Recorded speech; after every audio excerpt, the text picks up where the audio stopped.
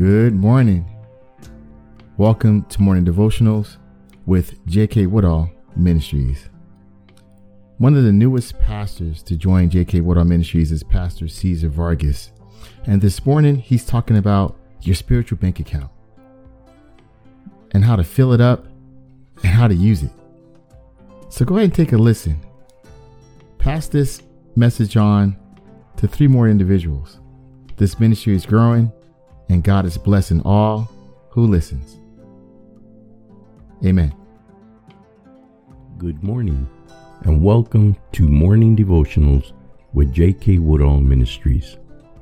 How is your spiritual bank account? Most of us may have a savings, checking, or 401k bank account. There may or may not be a great amount of money in there. You may be abundantly blessed, or you may be temporarily overdrawn, had some overdraft fees, or simply have insufficient funds. But all of us have a spiritual bank account. For many, this account is completely depleted, overdrawn, insufficient. In the earthly bank account, the reasons for the lack may be many: a lost job, overspending, service fees, or maybe even a bad investment. But both the earthly and spiritual accounts that are overdrawn lack one common thing: deposits. In the heavenly account, we need to deposit God's word into our minds and into our spirits. We need to deposit prayers.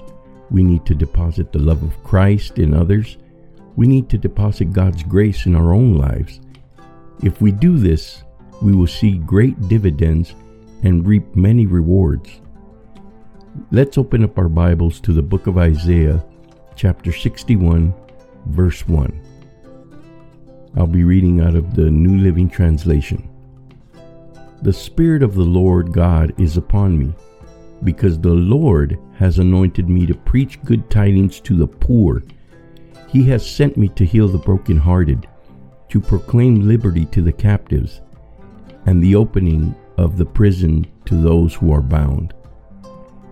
Here he's not speaking of the economically poor, but those who are poor in spirit qualities or poor in terms of a relationship with him. One can be spiritually poor regardless of how much money he possesses. He can be brokenhearted, though living in a grand house, driving luxury automobiles, wearing the finest clothes, and circulating in the highest levels of society. Is being captive to sin and Satan, or addicted to drugs, fashion, or the vain praise of men, restricted by economic boundaries? Certainly not. Neither are godly attributes. The spiritual bank account must always grow.